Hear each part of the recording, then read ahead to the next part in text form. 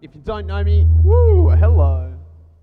Um, Welcome, everyone. If you don't know me, my name is Josh, and I'm super glad to be here. I'm super glad that you are here tonight. Thank you so much, Riley, for bringing that fella out. Um, Yesterday, I had the privilege of going to my very first wedding ever. I've never been to a wedding since like I was 14. I maybe went to my cousin's wedding, but outside of that, I have never been to a wedding. So this was kind of my first wedding going as an adult. And it was truly a special time for me. It was a time where I got to see some of my best friends get married. It was this incredible time. I actually had to buy brand new clothes because other than like Sunday, I just dress like a bogan for most of the time. I've got good pluggers and everyday pluggers and then work pluggers. My wardrobe needed updating. And if you don't believe me, I brought a photo along. Ooh, hello. No, where's the photo? Oh, no, it doesn't want to show. There we are. There I am, dressed, and here is the moment of the hour. Catherine and Jackson, the lovely new weds. It was a fantastic day. I cried at several points during the night and throughout the day. And I'll just tally off the amount of times that I cried.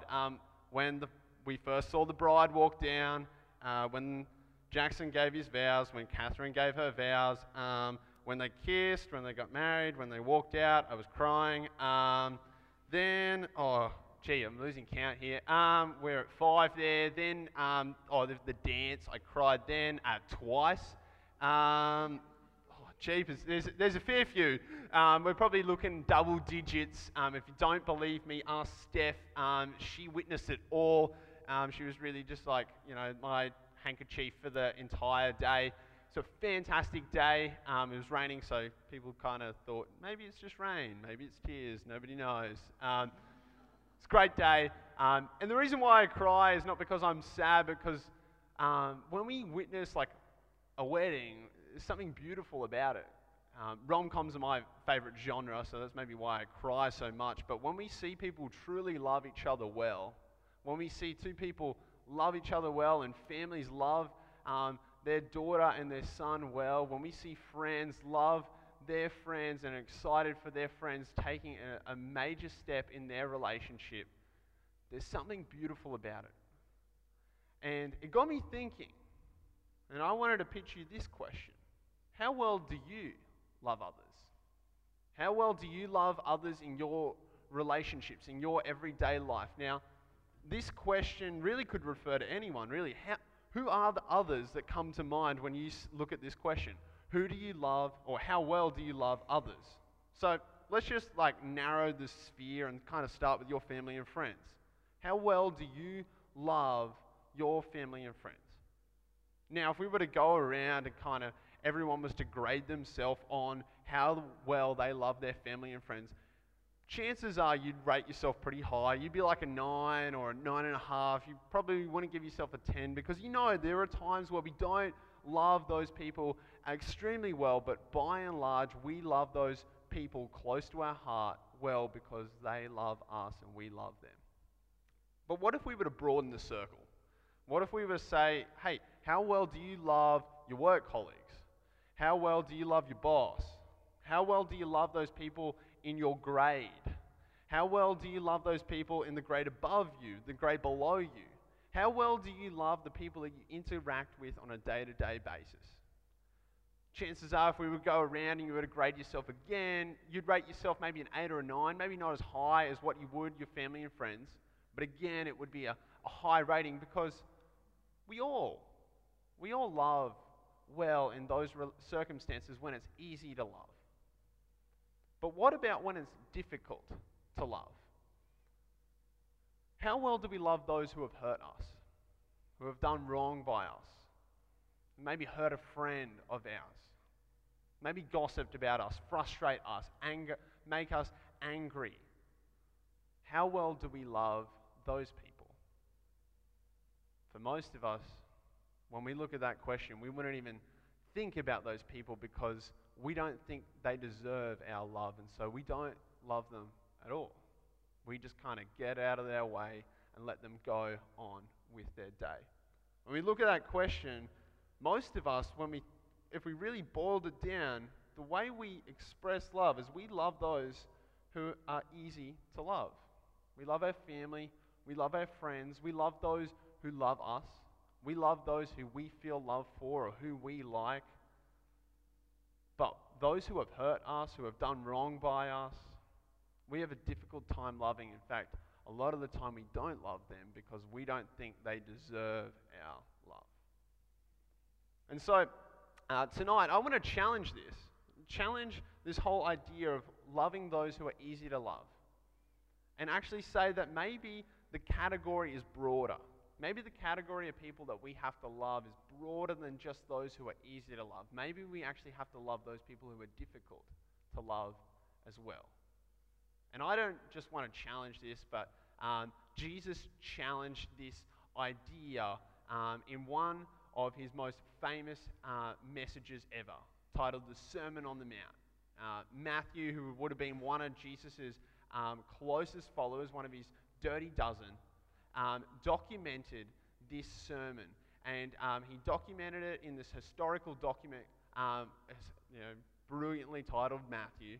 And we have access to that. And Jesus, within this message, takes the status quo of that day and then challenges it and says, hey, maybe there's a different way of living. Maybe there's a new way of living. And if you live this way, maybe your life will be better. Maybe it'll be more complete. Maybe you will experience life in a new way. Last week, we looked at this idea that Jesus challenged the status quo and what apologies look like, and he kind of flipped everything upside down. Tonight, in part 2, we're going to be looking at how Jesus kind of flipped the status quo and what it means to love others well. And this is what Matthew writes about what Jesus said about this whole idea of loving well. He says, "You have heard the law that says, love your neighbor and hate your enemy." Jesus is talking to primarily Jewish people, and these Jewish people knew kind of the law. Now, I just want you, if you're an unchurched person here tonight and you're like looking at this, love your neighbor, I just want you to know that Jesus isn't talking directly to you. This message is not directly applicable for you, because what Jesus was talking to was followers of Jesus. And followers of Jesus, what Jesus is about to kind of flip upside down, are obligated. Jesus says, this is the way that you are meant to live if you follow me. This is the standard at which you are to love if you follow me. If you're not a follower of Jesus, you're not required to live to that standard because you don't follow Jesus. It doesn't matter. It's up to you. The benefit of tonight is you're off the hook. You don't need to apply tonight's message at all. You just get to sit down and watch and enjoy.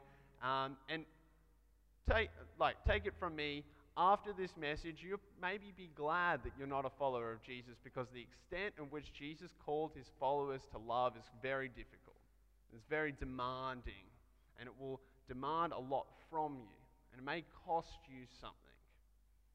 But in saying that, and don't want you to just kind of turn off either, because there is some benefit in this message for you.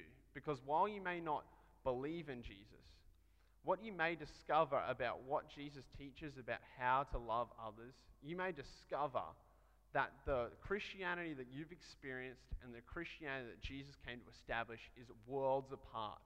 And maybe you don't want anything to do with the Christianity that you've experienced, but maybe there's something more to the Christianity that Jesus came to establish. And that's what Jesus takes, this whole status quo idea. Love your neighbor and hate your enemy. Love your neighbor was an old command given by God to the Jewish people. Hate your enemy was never in there, though. Jewish people inserted that because they took love your neighbor as being those close to you, those easy to love. But that's not what Jesus had in mind. That's not what God had in mind when that command was given. And so he takes it and clarifies what was meant by it. And he says this, "But I say, love your enemies. Pray for those who persecute you. Love those who have hurt you. Love the people who have done wrong by you. Love those who you find difficult to love, those who frustrate you, who make you angry. Love those in spite of how you may feel about them. I want you to love those people, not just the people who are easy to love, but those who are also difficult to love. Now, if you are a follower of Jesus, if you've been in church for some time, you've probably heard this passage before. However, the way you've interpreted it, that's the word, I think. Just like let me out there. I'm not going to try and say it again, but the way you've kind of thingamajigged it is not what Jesus actually intended, but you've interpreted, love your neighbor and do not hate your enemy. This is the kind of the way that you've embraced this idea, this teaching of Jesus. Love your neighbor and do not hate your enemy. But that's not what Jesus had in mind when he said love your enemies. So we kind of see, hey, we get to love those who we kind of find it easy to love. And those we find difficult to love, okay, we'll let them off the hook. We'll get out of their way and watch them go on with their day. We won't do anything wrong by them. We won't say anything bad about them. But that's all we're going to do. We're not actually going to extend love. We're not actually going to get out and help that person. We're not going to actually do what is right and best for that person. We're just going to let them go on their merry way. We're not going to interfere with their life. But that's not what Jesus said. That's not what Jesus wanted his followers to do. He didn't say, do not hate your enemy, but he said, love your enemies.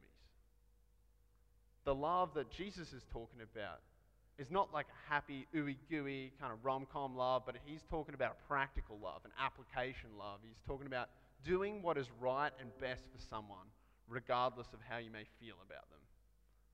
Regardless of how they've treated you. Regardless of your relationship with them. To do what is right and to do what is best for them. Even if they've hurt you. Even if you don't like them.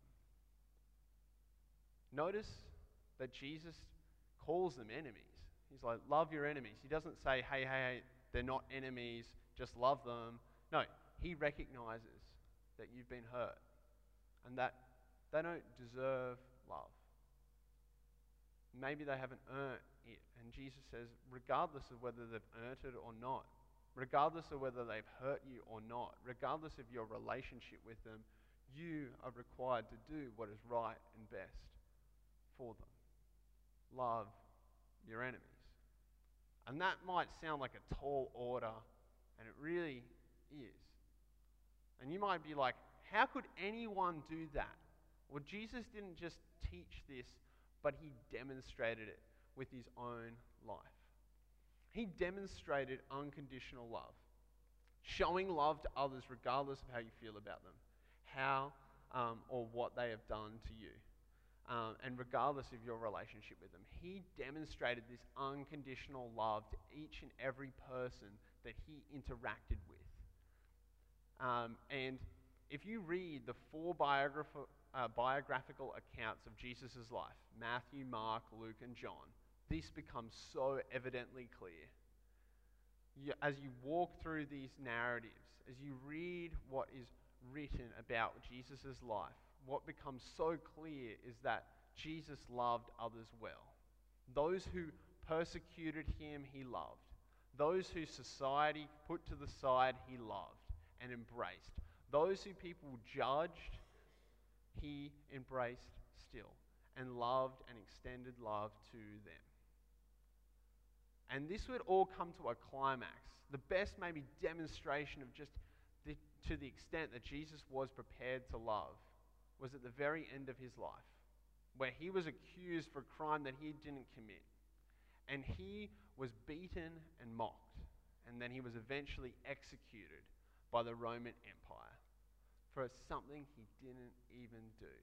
Even though he was innocent, he was treated in a terrible way. And Luke kind of gives us an insight into just the way Jesus was treated. He says the guards in charge of Jesus began mocking and beating him. They blindfolded him and said, "Prophesy to us. Who hit you that time? And they hurled all sorts of terrible insults at him. Jesus is blindfolded. He's getting beaten up and they're just mocking him. And then right after that, he would have to be executed on a cross. And if you know nothing about crucifixion, it's not this pretty sanitized kind of way of dying. But it was invented by the Roman Empire for two reasons. One, to ensure that people died painfully and slowly. They didn't want an easy death. They wanted you to experience the excruciating pain before you died. And the second reason why they executed people in this way was not just to hurt them, but was to strip them of every piece of dignity. To strip them and shame them publicly in front of everyone. And what would have happened to every person who was crucified is they would have been stripped naked. And they were placed on a cross on a hill so that the entire town could see them from when they walked past. To strip them of dignity. And you go to football games and musicals for entertainment, they went to crucifixions for entertainment. And they would mock the people being executed. And Jesus was mocked while he was killed and executed while he experienced this painful death for something he didn't even do. And in spite of all this, in spite of all his persecutors, Jesus prays this prayer to his heavenly Father. He says, Father, forgive them. They don't know what they're doing. In spite of everything they had done to him, he extends love still. That is unconditional love. If anyone had a reason not to extend love in that moment, Jesus had a perfectly good one. He'd done nothing wrong and he was being beaten and mocked and crucified for it. And yet he doesn't make excuses, but he just loves unconditionally. And that's the love he's called his followers to demonstrate. Now, if you're sitting here and you've never been to church before, you are probably thinking, hey, I've never experienced that type of love. When I think church, I don't think love in that kind of, to that extent. I think judgmental, I think hypocritical, I think abuse. Like, I don't think love, I definitely don't think unconditional love because I haven't experienced that. And that's really why Jesus calls his followers to demonstrate love in this way, because when you love others in this way, this unconditional way, people will begin to see just how much Jesus loves them. And they will begin to see just how much God has in store for them. But when you don't, when followers of Jesus fail to love well, people assume that God doesn't love them either. And they should, because if you are a follower of Jesus, you are designed to be a light that reflects who God is. And so I'm so sorry if you're an unchurched person, if you experience that. And my hope is that you will never experience that again, or at least never experience that again here at this church.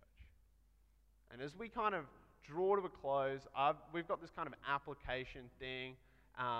We call it For Monday, and that's just really all about taking what is said and applying it to your life. Because you've probably heard about this type of blood before, but you may not demonstrate it in your day-to-day life. And it's because knowledge doesn't change the way you live, but actually applying it is the way that changes your life in a radical way. And so what I want you to do for this For Monday is I want you to commit to show love to others regardless of how you may feel about them. Now, if you're not a follower of Jesus, you don't need to apply this. This is totally up to you. You can continue to love the way you want to love. But if you're a follower of Jesus, you are required to love in this way. And to help you kind of make good on this commitment and move in this direction of loving others regardless of how you may feel about them, I want you to set 2 daily reminders on your phone. Feel free to get your phones out now if you want to. But I want you to set 2 daily reminders on your phone. I want you to get one in the morning. And the first reminder I want you to get is with this question: what does love require of me today? What does love require of me today? Before you go into your work day, before you go to school, I want you to be reminded of this question. What does love require of me today? What does love require of me today as I go into my everyday life, as I go to school, as I go to footy, as I go to work? What does love require of me today? How am I to love my boss, to love my work colleagues, to love my peers? How do I love in that situation? Even if you're not a follower of Jesus, this is a great question for you to ask upon your relationships with your friends and family, because when you extend this type of love, there's kind of no way out. No. I've been aware and I've been applying this question for like the last kind of few years, and I really love and hate this question, because I hate it because there are things in it where you can't kind of wriggle out, because the way you want to love is not always the way that love requires you to act. You know, when you're angry, you don't want to extend love. When you've been hurt, you don't want to extend love. But when you ask this question, there's no way out. You understand just the way you're meant to act. The second thing I want you to apply or to be reminded of is this question: how well did I love others today? So I want you to get this at the end of your day, after you finish work, after you got back from school, after you got back from uni.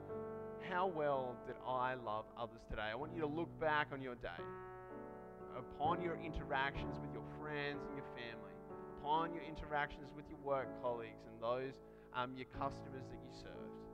And I want you to ask, how well did I love them today?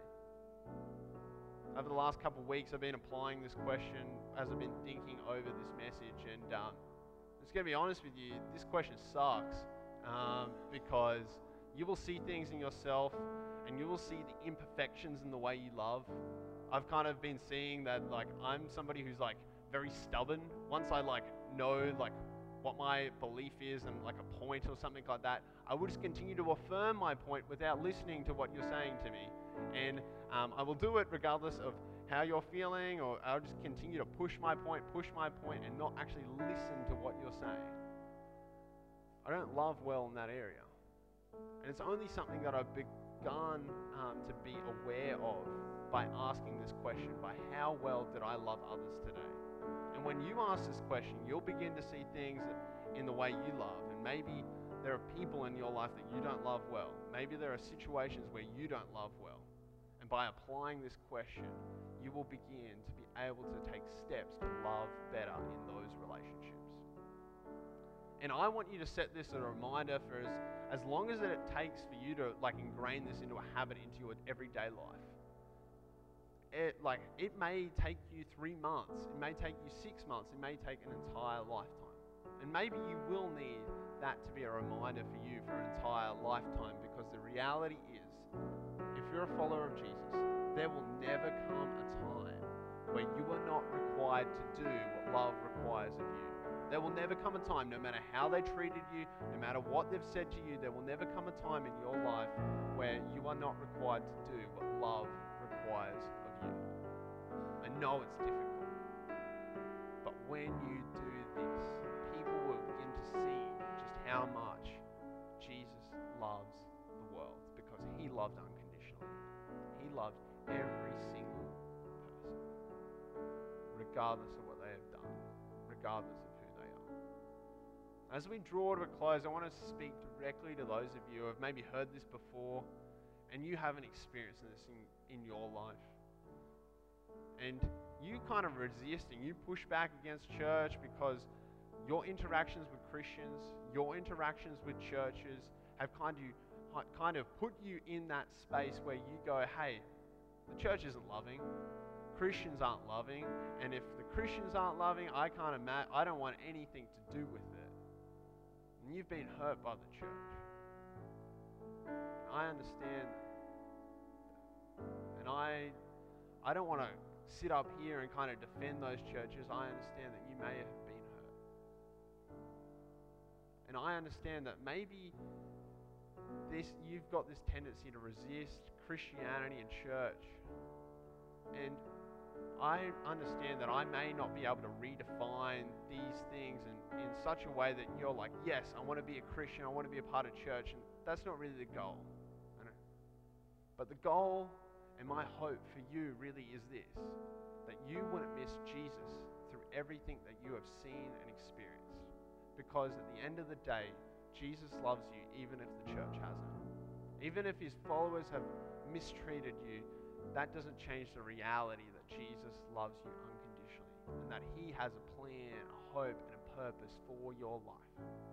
And so, my challenge to you, if that's you here tonight, is to go back into your everyday week and then to come back next week and discover for yourself who Jesus is. Because you may just discover that he has an incredible plan for your life, that he has a purpose for your life, and that he loves you unconditionally. We'll quickly pray and then we'll jump into communion. Heavenly Father, we just want to thank you for the love that you've extended to us and that you've set us free. We just pray that you would help us to extend that love in our everyday relationships to those who are easy to love as well as those who are difficult to love.